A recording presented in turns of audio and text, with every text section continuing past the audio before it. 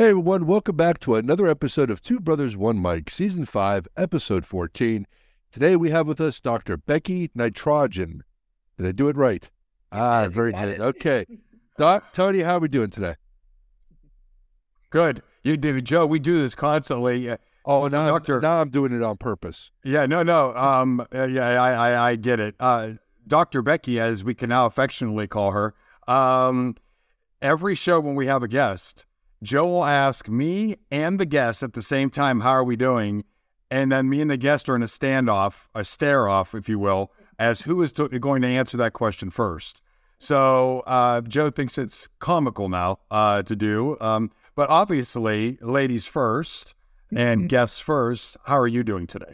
I'm doing great. I'm here in San Diego. It's not as nice as it usually is temperature-wise, a little bit of rain, but love this town and really love Southern California. If you give me 1 second, Coach Tony has done it again, Joe, where I forget to silence my phone. And Dr. Becky, this is for some reason the exact hour when everybody I know is basically out there trying to get a hold of me while I'm in the middle of a podcast. So my apologies. But we don't envy, we don't feel bad for you, I should say, out in San Diego, California, as we sit here in the northeastern portion of the United States where Mother Nature has decided that this is the time to start snowing, as spring is upon us. And I literally was in a blizzard yesterday. So we don't feel bad that it's raining in San Diego. So Joe, let me say this, with Dr. Becky here with us today, and everyone's going to find out exactly what she is a doctor of. And it's about time we've had somebody with this expertise on our show, because we have talked about the digestive system. I just kind of gave it away. I don't know how many shows, but not specifically everything about the digestive system, but we've talked about time-delayed eating, intermittent fasting.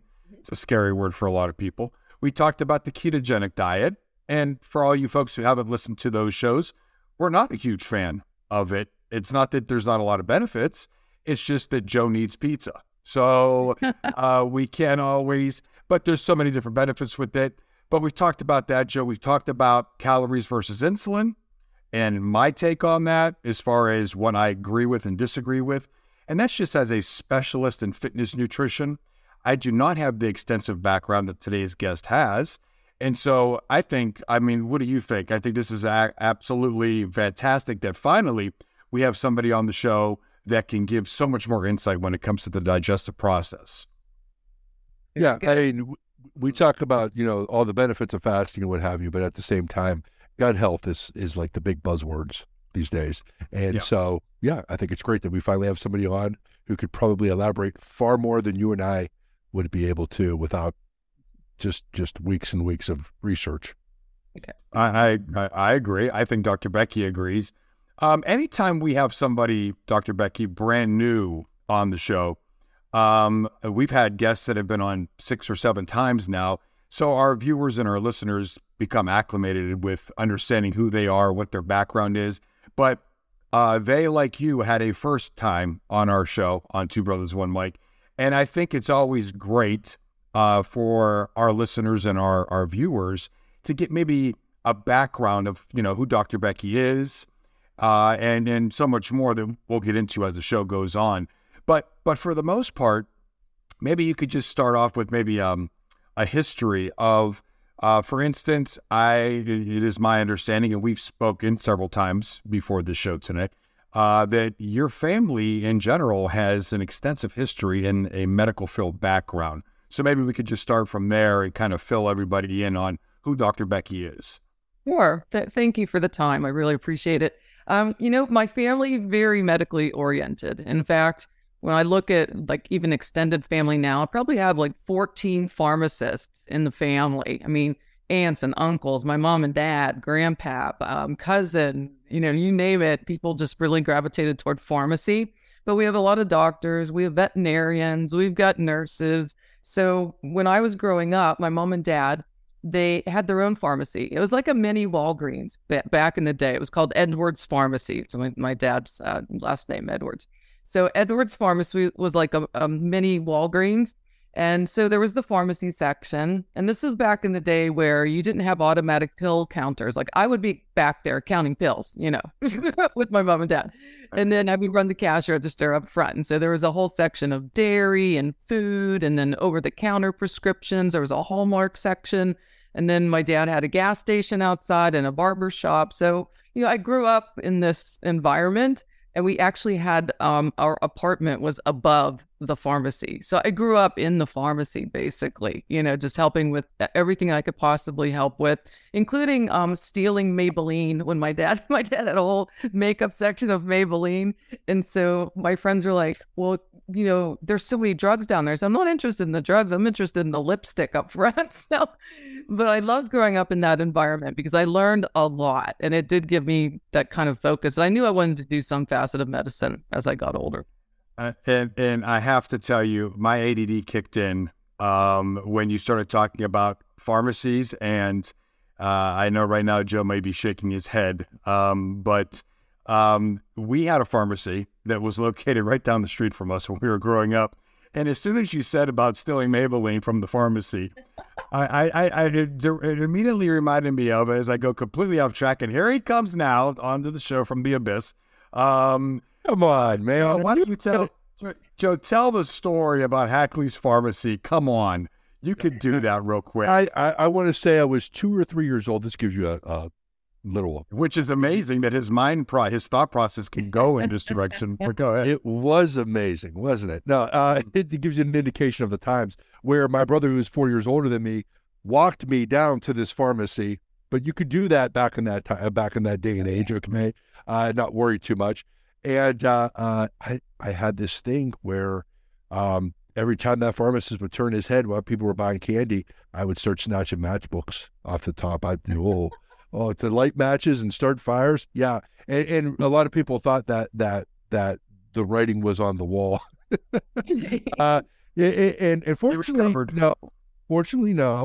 Not without incidents, though. There were some. One that I will maintain to my dying day I was completely innocent of. However, there's others.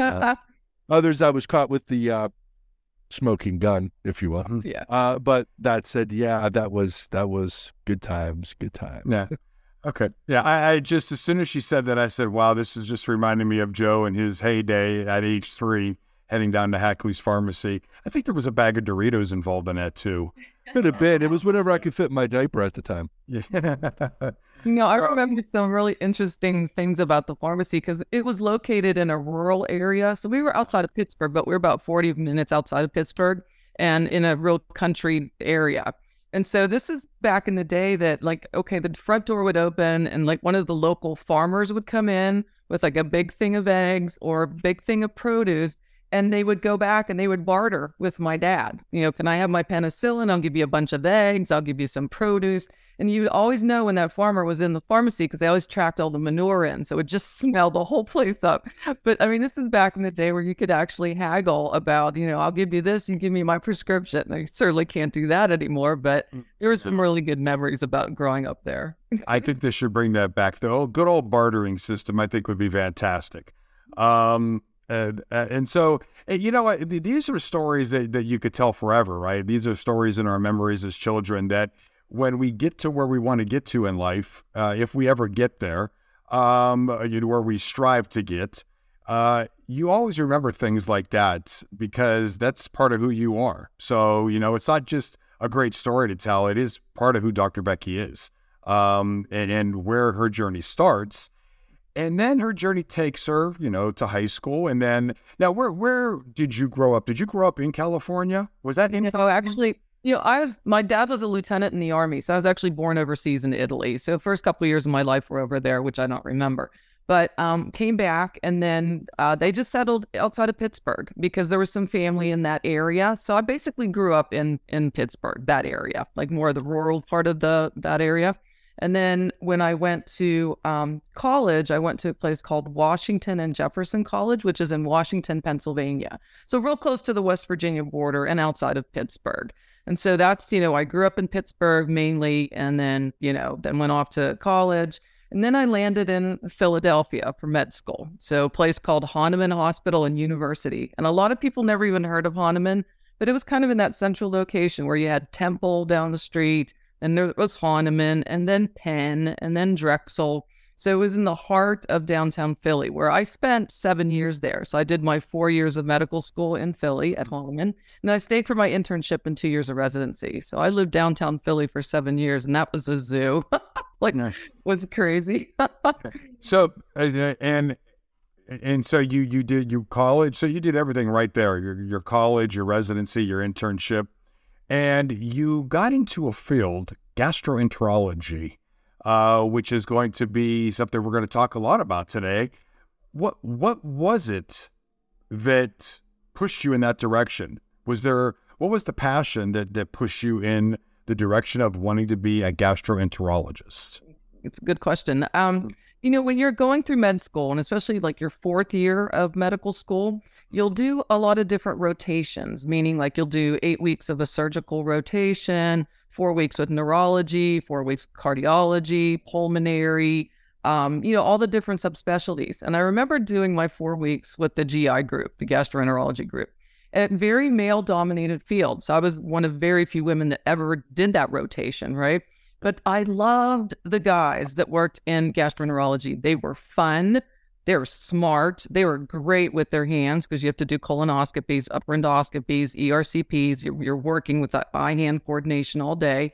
They loved life. They were fun to be around. So that was like a big thing. I really liked that. Cardiology didn't really connect with that group very well. Pulmonary, that's what my first husband went into, and he connected really well with that. But surgery, I didn't like wearing the hat, so I wasn't going to do surgery. So I just didn't gravitate toward anything except for the GI group. So then I started to spend more time with them and started to go to the clinics. And what's interesting is because it's such a male-dominated field is that women would gravitate toward me in the GI clinic. And I would sit and talk with them, learn about them, and they'd be like, I'm so glad you're here because I can't tell a male doctor about my gas or about my bloating or about my nausea or about my diarrhea or blood in my stools or abdominal pain. They're like, they just didn't feel comfortable talking to a male physician about these really sensitive issues with their GI tract. So I started to attend those clinics, and even during my internship at residency, I would kind of just moonlight over there. I didn't get paid, but I wanted to be in the GI clinic because I really liked the patients and the women really loved me. So that was basically the driving force, is just being able to help women, also men. But you know what? The women were really gravitating toward a female GI doctor because they'd never even talked to one before. So that was the big thing. And plus, I loved the personality of that group. We just called ourselves the butts and guts doctors or the ass and gas doctors. We just had fun. You just can't take yourself too seriously when you're in GI. You see a lot of crazy stuff.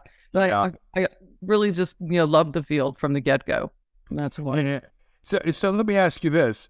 Now, at this point in time, when you do your residency, you do your internship, and you get into this field and you meet this group of people that I think that happens in everything in life. I mean, a lot of people, it's not just always that you have a passion. When I started to get a passion to be a professional trainer, there were a lot of people that molded me and put me and pushed me in that direction, that I loved watching what they did, and I became interested in it because of the passion that they had and because of their ability to connect with me. So I completely understand where you're coming from that standpoint.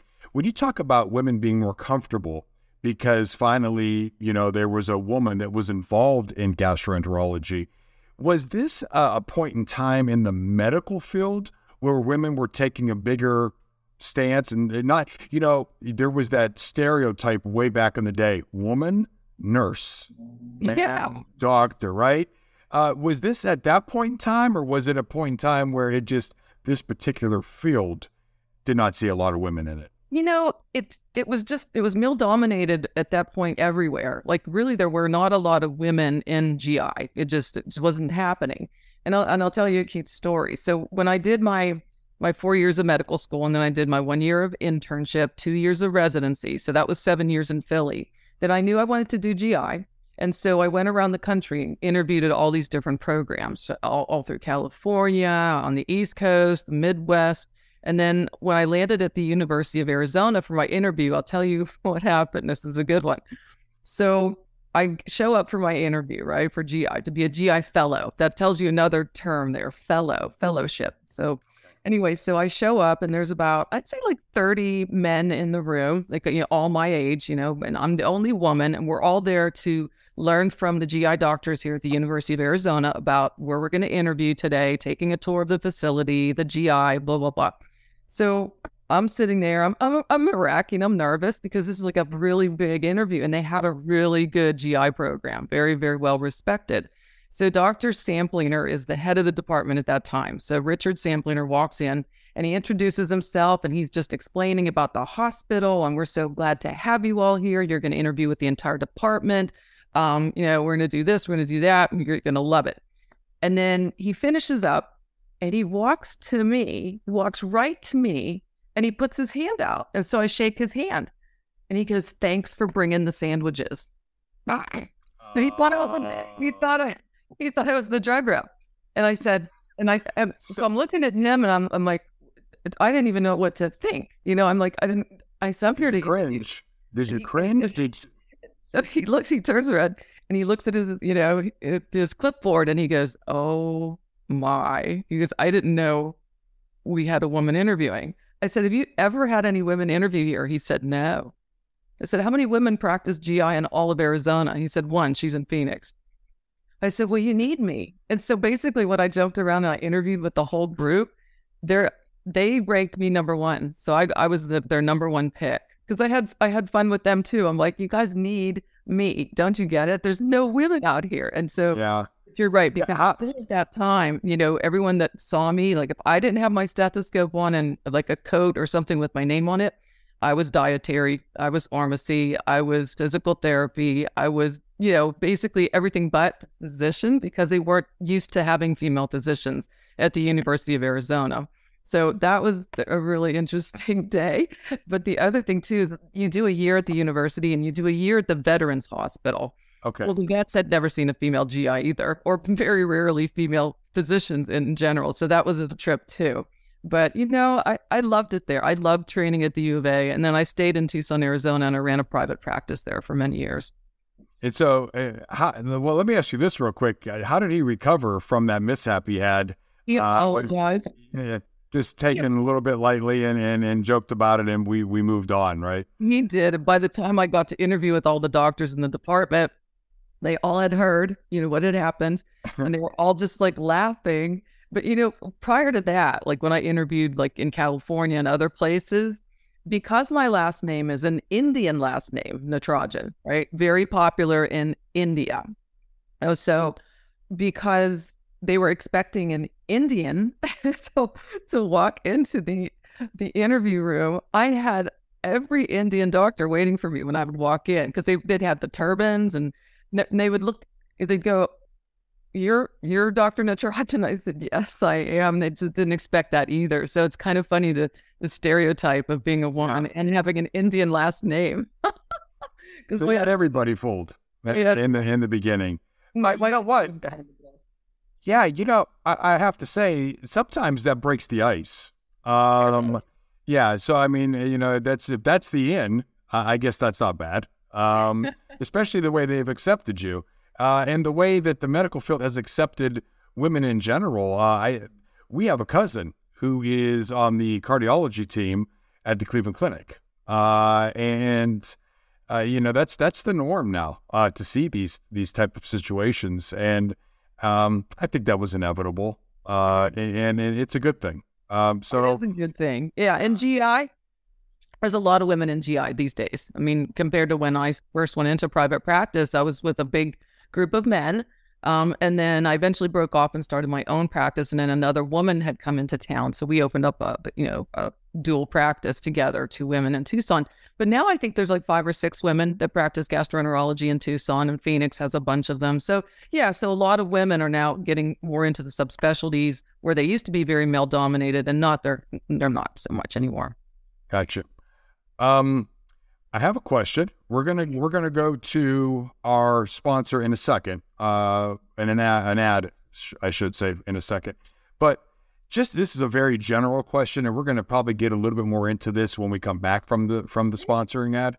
But so people have heard us say gastroenterology and gastroenterologist, and they kind of have an idea when you say colonoscopy and upper GI, and they say, okay, I kind of have an idea. But boy, what a general question this is going to be. What does a gastroenterologist do? What are the main points of specialty there? Okay, yeah, it's a good question. When I was in practice, because I've since retired, but when I was in practice, if you would come see me if you had issues with your esophagus, maybe you had some swallowing issues, you have reflux, if you had stomach issues, then you would come and see me. If you had signs or symptoms of an ulcer, gastritis, that kind of thing. And then you'd come and see me if you had small intestinal issues, colonic issues, rectal issues, anal issues, pancreatic issues, liver issue, gallbladder issues. So basically I was like, top to bottom and in between with the pancreas, the liver, and the gallbladder. So I would manage all types of disease states within those areas. So hepatitis, I saw a ton of hepatitis. I saw pancreatitis. I saw colitis, ulcerative colitis, Crohn's disease, lots of cancer, unfortunately, malabsorptive disorders. You name it, and I saw it because I had a really busy practice. I mean, a lot of people have GI issues, and one of the big things that I saw every single day in so many patients was irritability of the bowel. The gas, the bloat, the distension, the change in bowel pattern, just being uncomfortable. Your bowels start to rule your life, and there's a lot of reasons why that happens. But irritable bowel was rampant. I mean, I saw so many patients every day with that. So that's from the standpoint of my clinic. Those are the types of patients I would see in the clinic, I'd see in the hospital. But you do procedures to screen for colon cancer or other colonic issues called colonoscopies. So basically, you have the patient cleanse the colon, and then you have them come into the GI lab, they get sedated, and then I take a look with a scope to see if there's any polyps, any diverticulosis, any cancer, any colitis, those types of things.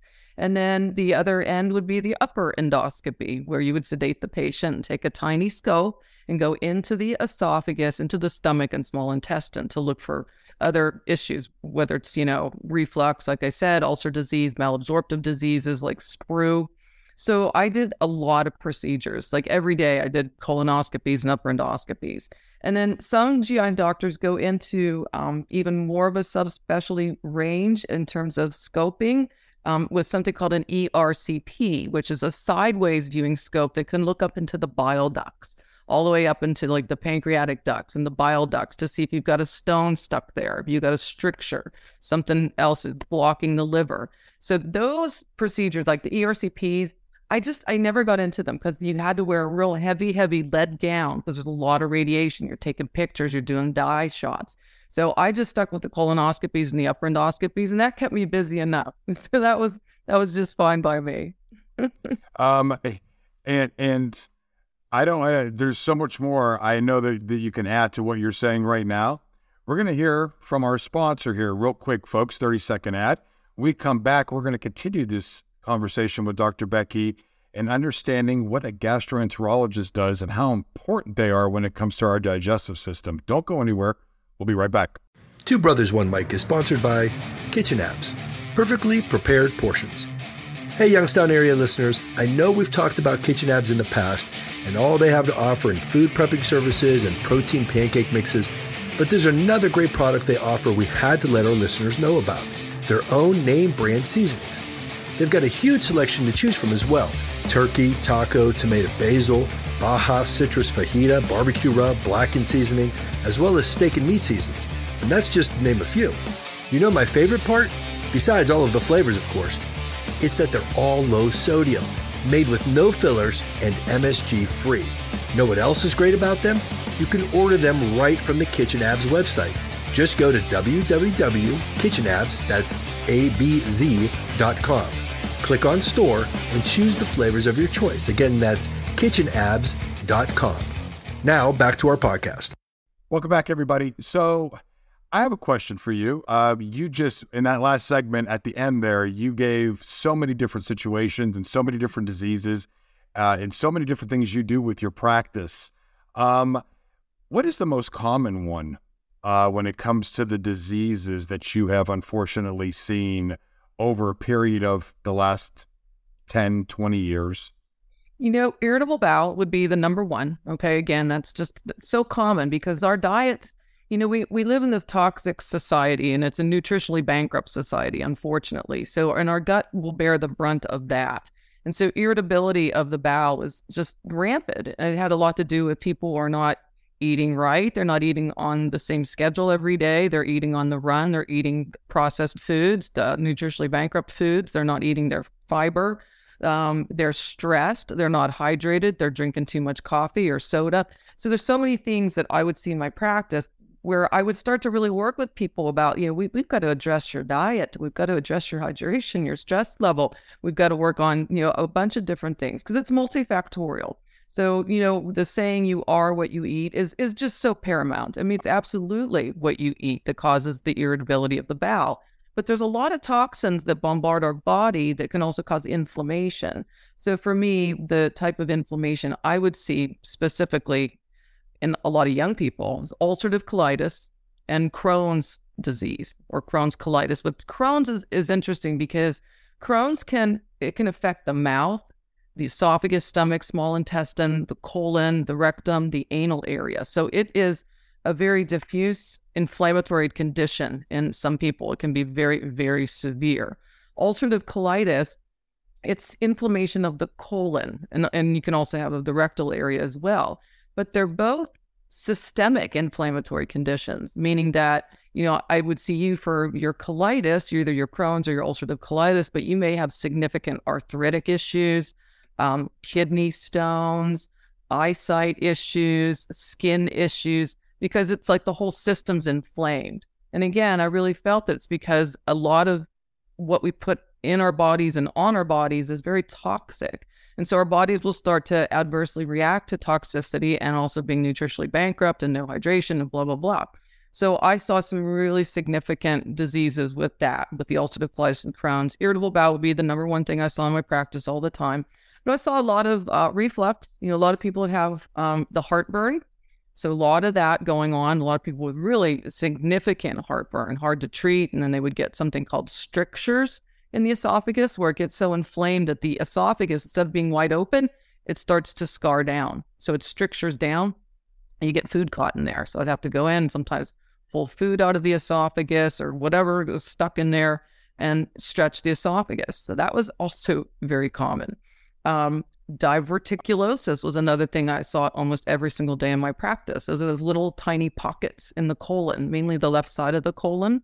And they're common because we don't eat enough fiber. So if we're not getting enough fiber and the contraction of our gut is not accurate and it's not precise, it's called peristalsis. So if your peristalsis is always off, then you have more of a chance of weakening of the colon wall and you develop these pockets called diverticulosis. And then if they get infected, that's called diverticulitis. So saw a lot of that. And then unfortunately, I saw a lot of colon cancer because, once you hit a certain age, you come and see me in the office and I'd say, okay, you just need a screening colonoscopy. We got to look for polyps and make sure you don't have cancer.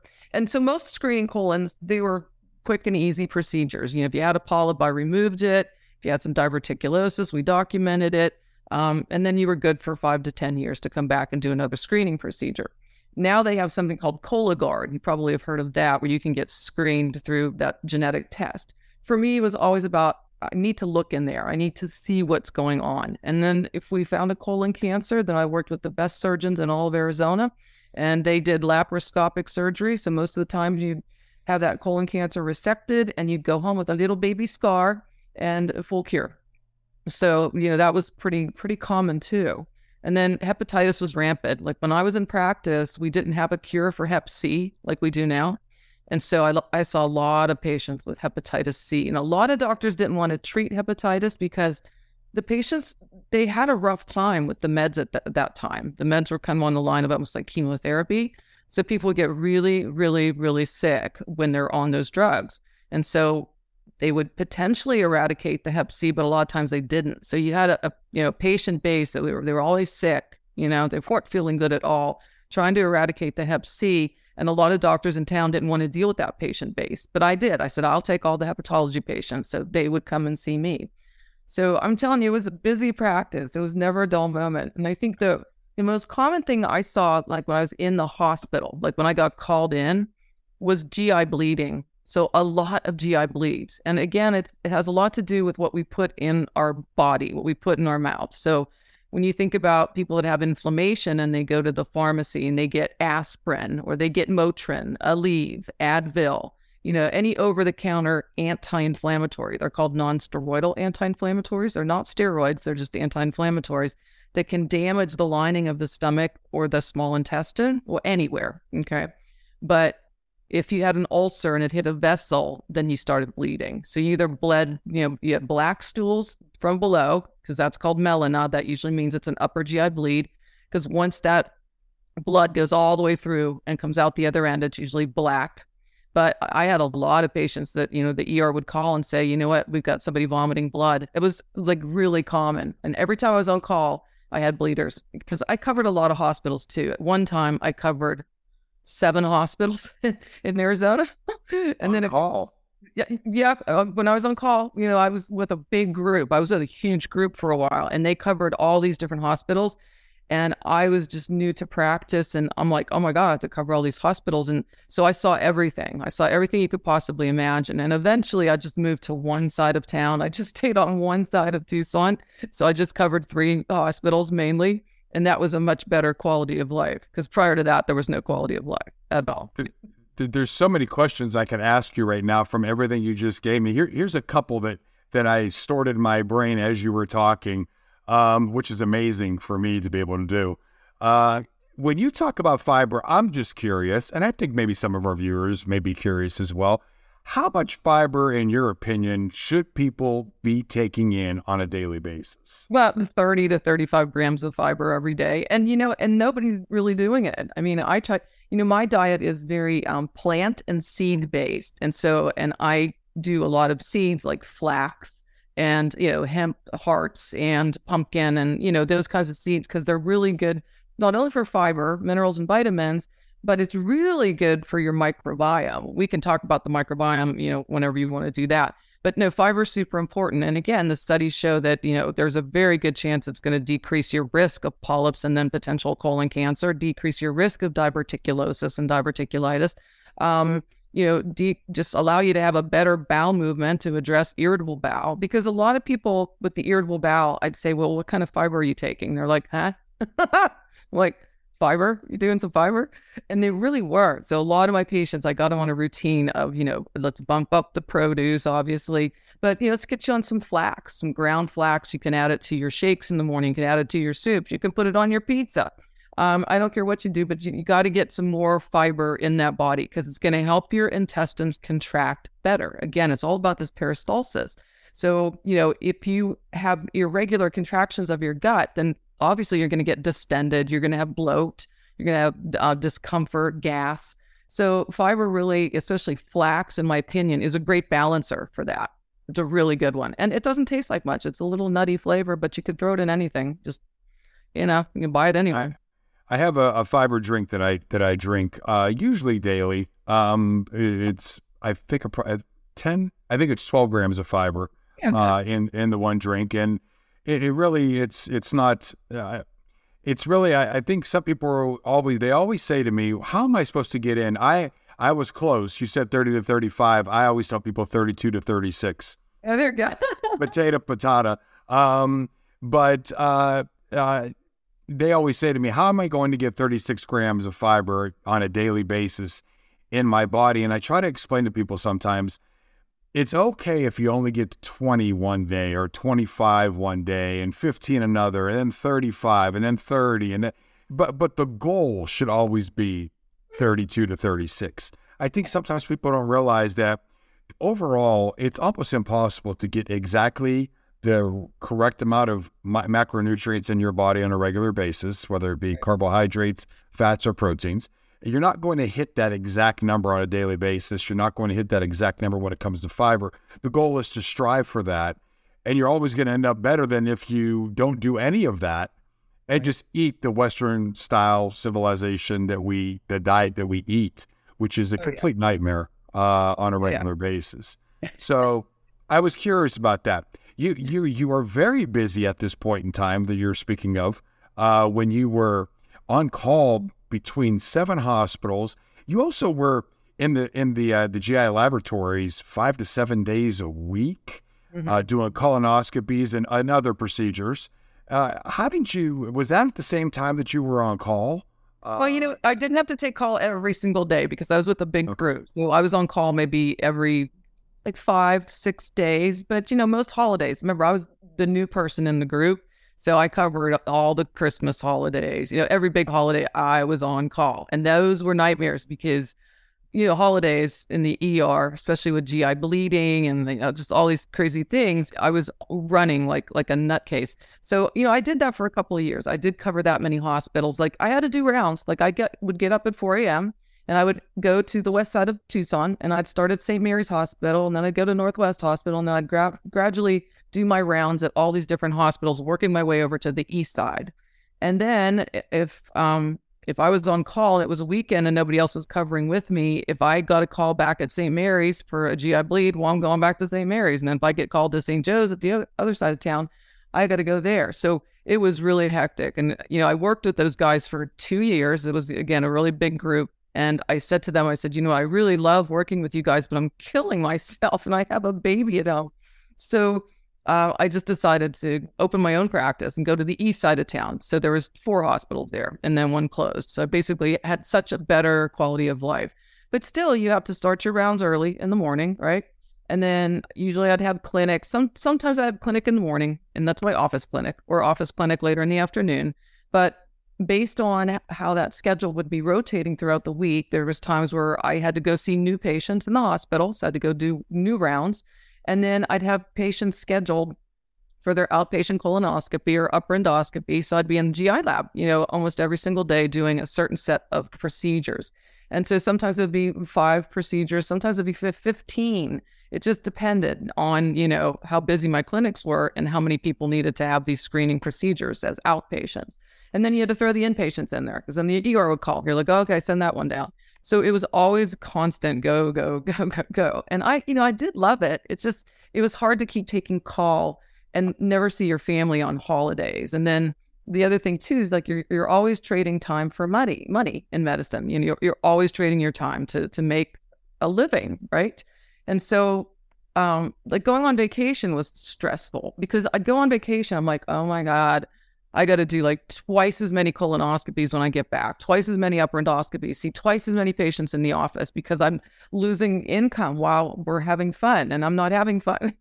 So it was just becoming a rat race. And one thing I will share, because I think you'll find this interesting too, and probably not surprising, is when I started in an NGI and I had the outpatient, with that group I worked with, and you'd come and see me for a colonoscopy. And based on if you had polyps or not, or if I had to do biopsies, I usually made about like almost $1,000 per colonoscopy. It was a lot of money. It was a lot. So you live that lifestyle because you're used to making that kind of income.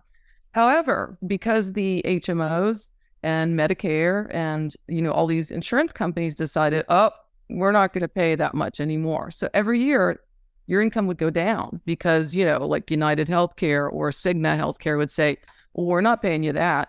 So by the time I retired from medicine, I was making less than $300 per colonoscopy.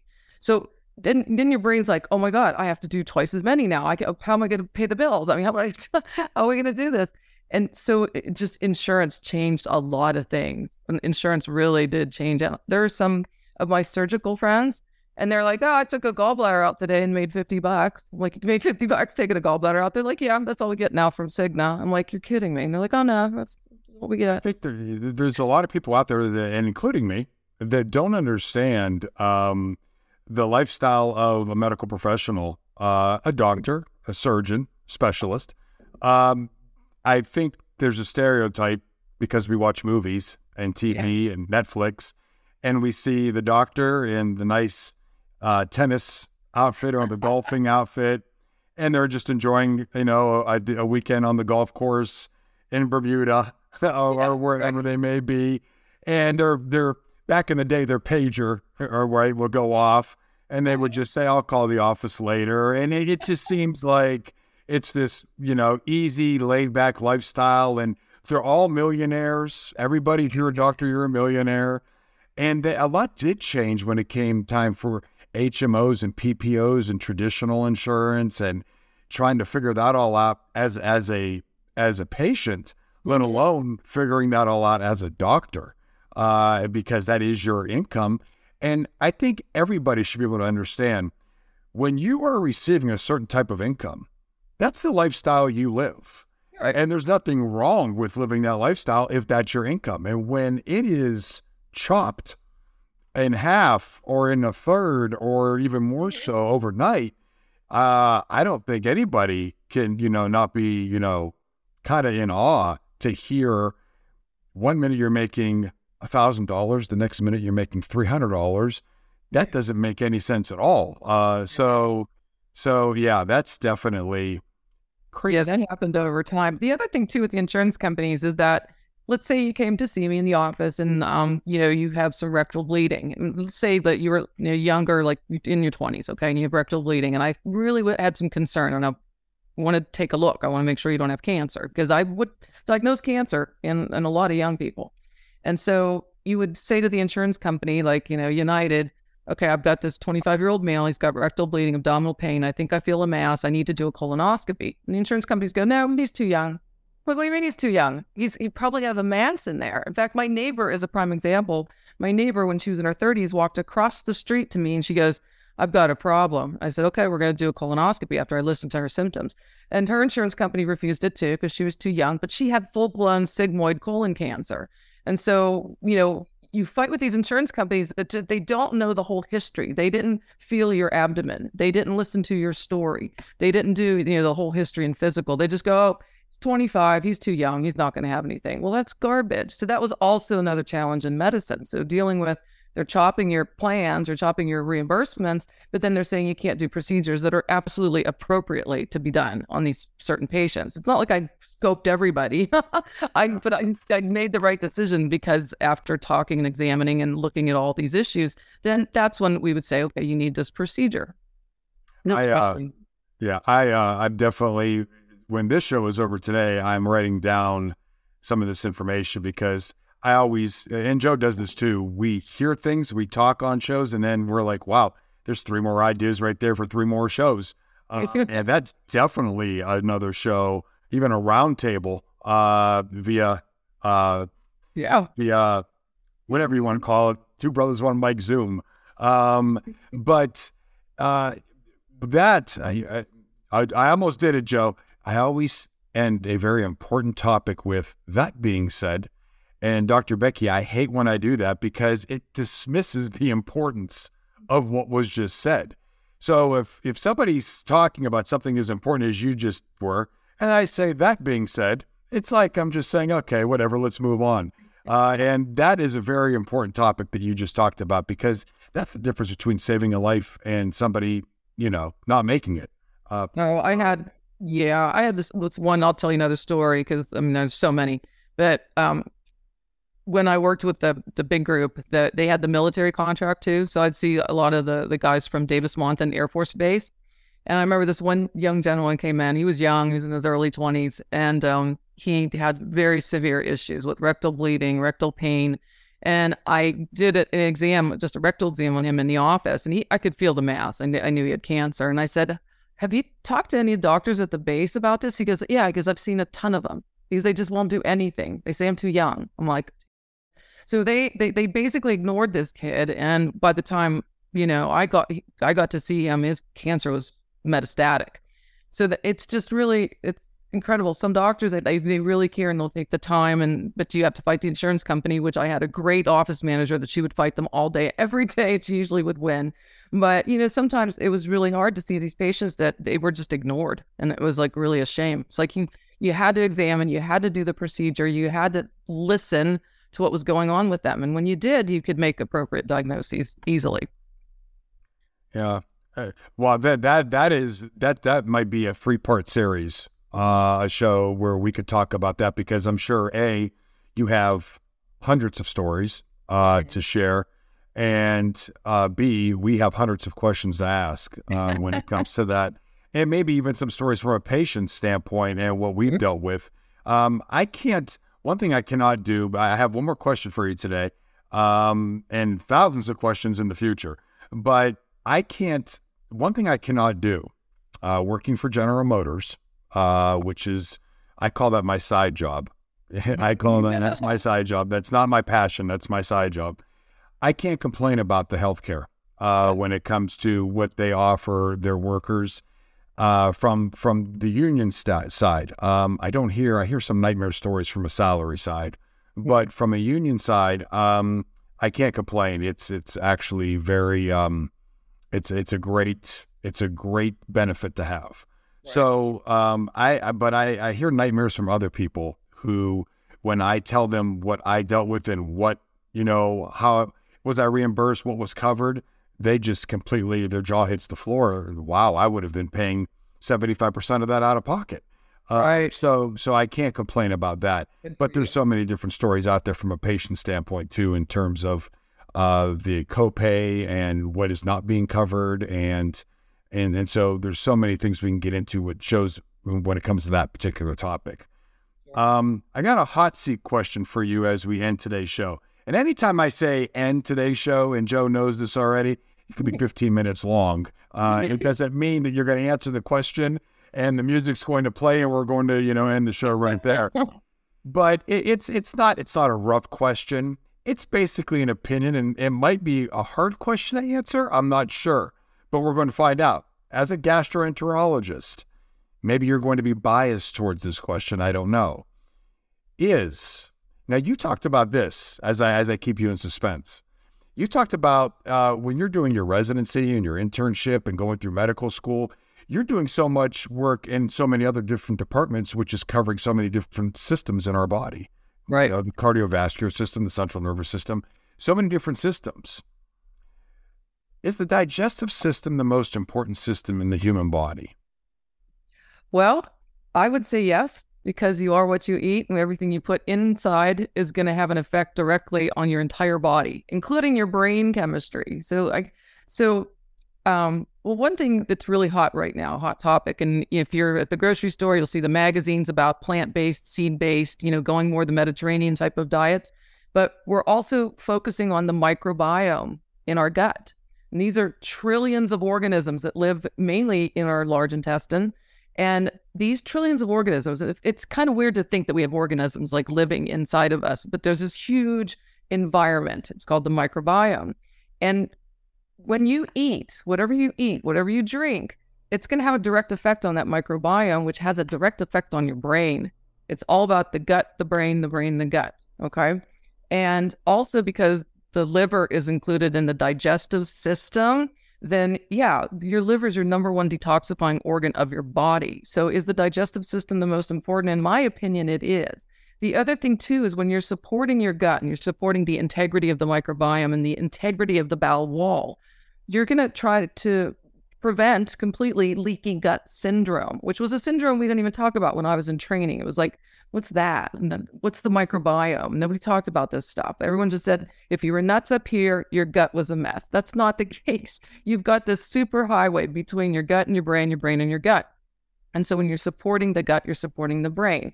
The other thing too about the digestive system being the most important is that 85% of your immune system sits in your gut. Okay. Now, what do we all just go through? This horrible pandemic. We've got about this post-COVID syndrome going on. So there's a lot of people that we have to strengthen the immune system. We got to strengthen it. And you can do that through diet and helping your microbiome because it will support your immune system.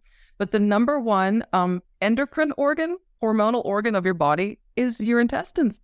So you've got 85% of your immune system in there. You've got the endocrine system in there. You've got a microbiome that's supporting the brain, and you've got a liver that's your major detoxifying organ of your body.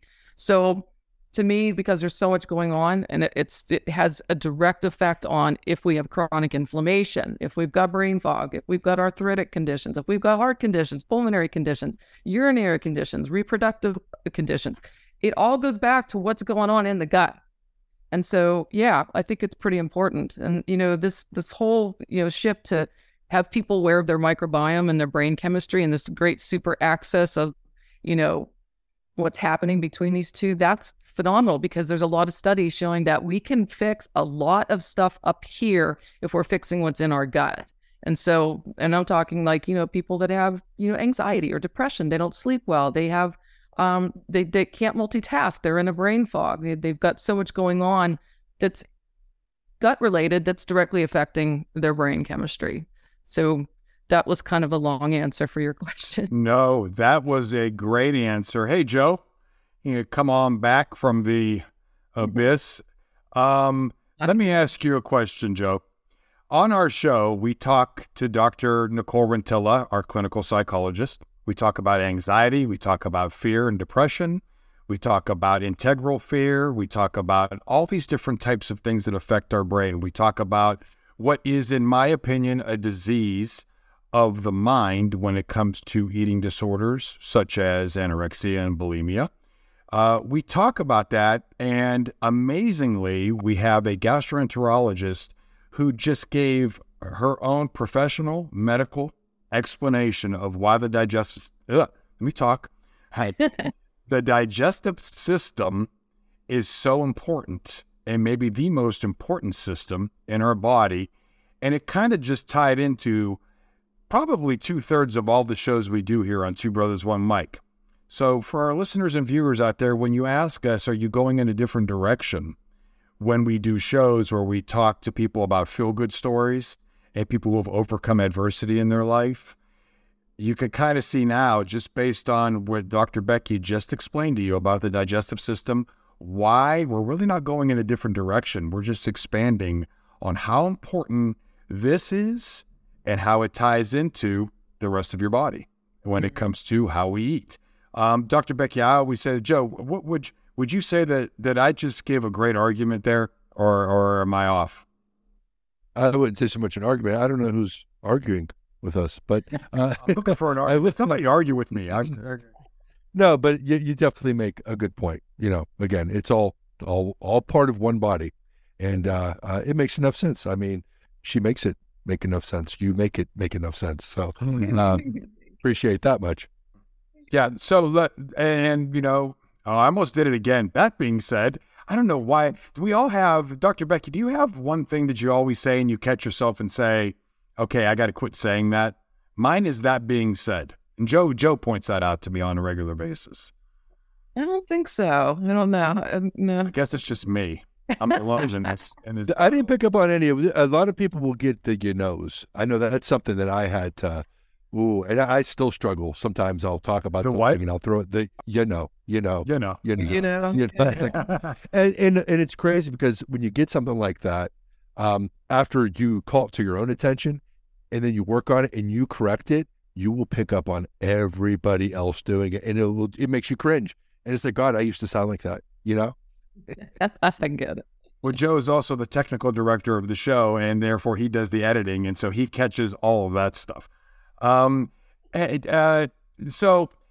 for all of our listeners and viewers out there, today was more of an introduction to who Dr. Becky is, what her background is, from her days living above the pharmacy that her parents ran, born in Italy, raised in Pittsburgh, Pennsylvania, college, internship, medical school, fellowship. Did you? Now, you mentioned fellowship, and we didn't get too far into that. Yeah, did you get? Well, it's just the terminology that's been coined for when you subspecialize in certain areas of medicine. So, for example, like my husband at the time, he went into a pulmonary and critical care fellowship. I went into gastroenterology fellowship. So that's where I landed in Arizona. We both did. So they had something called the couples match back then. So actually my husband could interview with the pulmonary group the same day I was interviewing with the GI group, and they would rank based on, that we both wanted a position there. And we were both picked, number one for U of A. So that's how that transpired. Okay. Yeah, fellowship, it's a term that's been around forever. So, when you go into medicine, you'll do your internship, right? And then 2 years of residency, and then you become an internal medicine doctor. Take your boards, you become an internal medicine doctor. But where I was training at Hahnemann, a lot of people were subspecializing. So a lot of people were going, I'm going to do cardiology or endocrine or whatever. So everyone just kind of went and just did what they wanted to do subspecialty wise. That's your fellowship. And then you take your boards after that. So you take your internal medicine boards, and then you take your subspecialty boards after that. And then every 10 years you reboard. But that's where that term comes, fellowship. Okay. And then that's where you went from Philadelphia to Arizona. Arizona. You got it. Arizona. And now comfortably resting in rainy San Diego today. But there's so much more. Today was to learn so much about who you are and what you, I hate to use the word so cliche, what you bring to the table as far as our podcast is concerned, and so much more about who you are and what you're involved in. And there's so many shows we'd love to do with you when it comes to gut biome, when it comes to good gut. Yeah, people always ask me, what is good gut bacteria? And so there's those shows. And why is the digestive system so important? I think this show kind of covered it. I think you could break off from this show and do so many other shows, and the whole process. And so that being said, there I go. There I go. I am looking forward to you being back on again, because I know there's a lot of stuff you want to talk about and some things that you're excited about for the future for Dr. Becky, and stuff that we want to get out to our viewers and our listeners so they have a better understanding of what you bring to the table. Well, your thoughts on that? Would you be back? Oh, absolutely. I look forward to it. Thank you. Had a good time. Joe, what do you got for us? You going to take us out of this or what?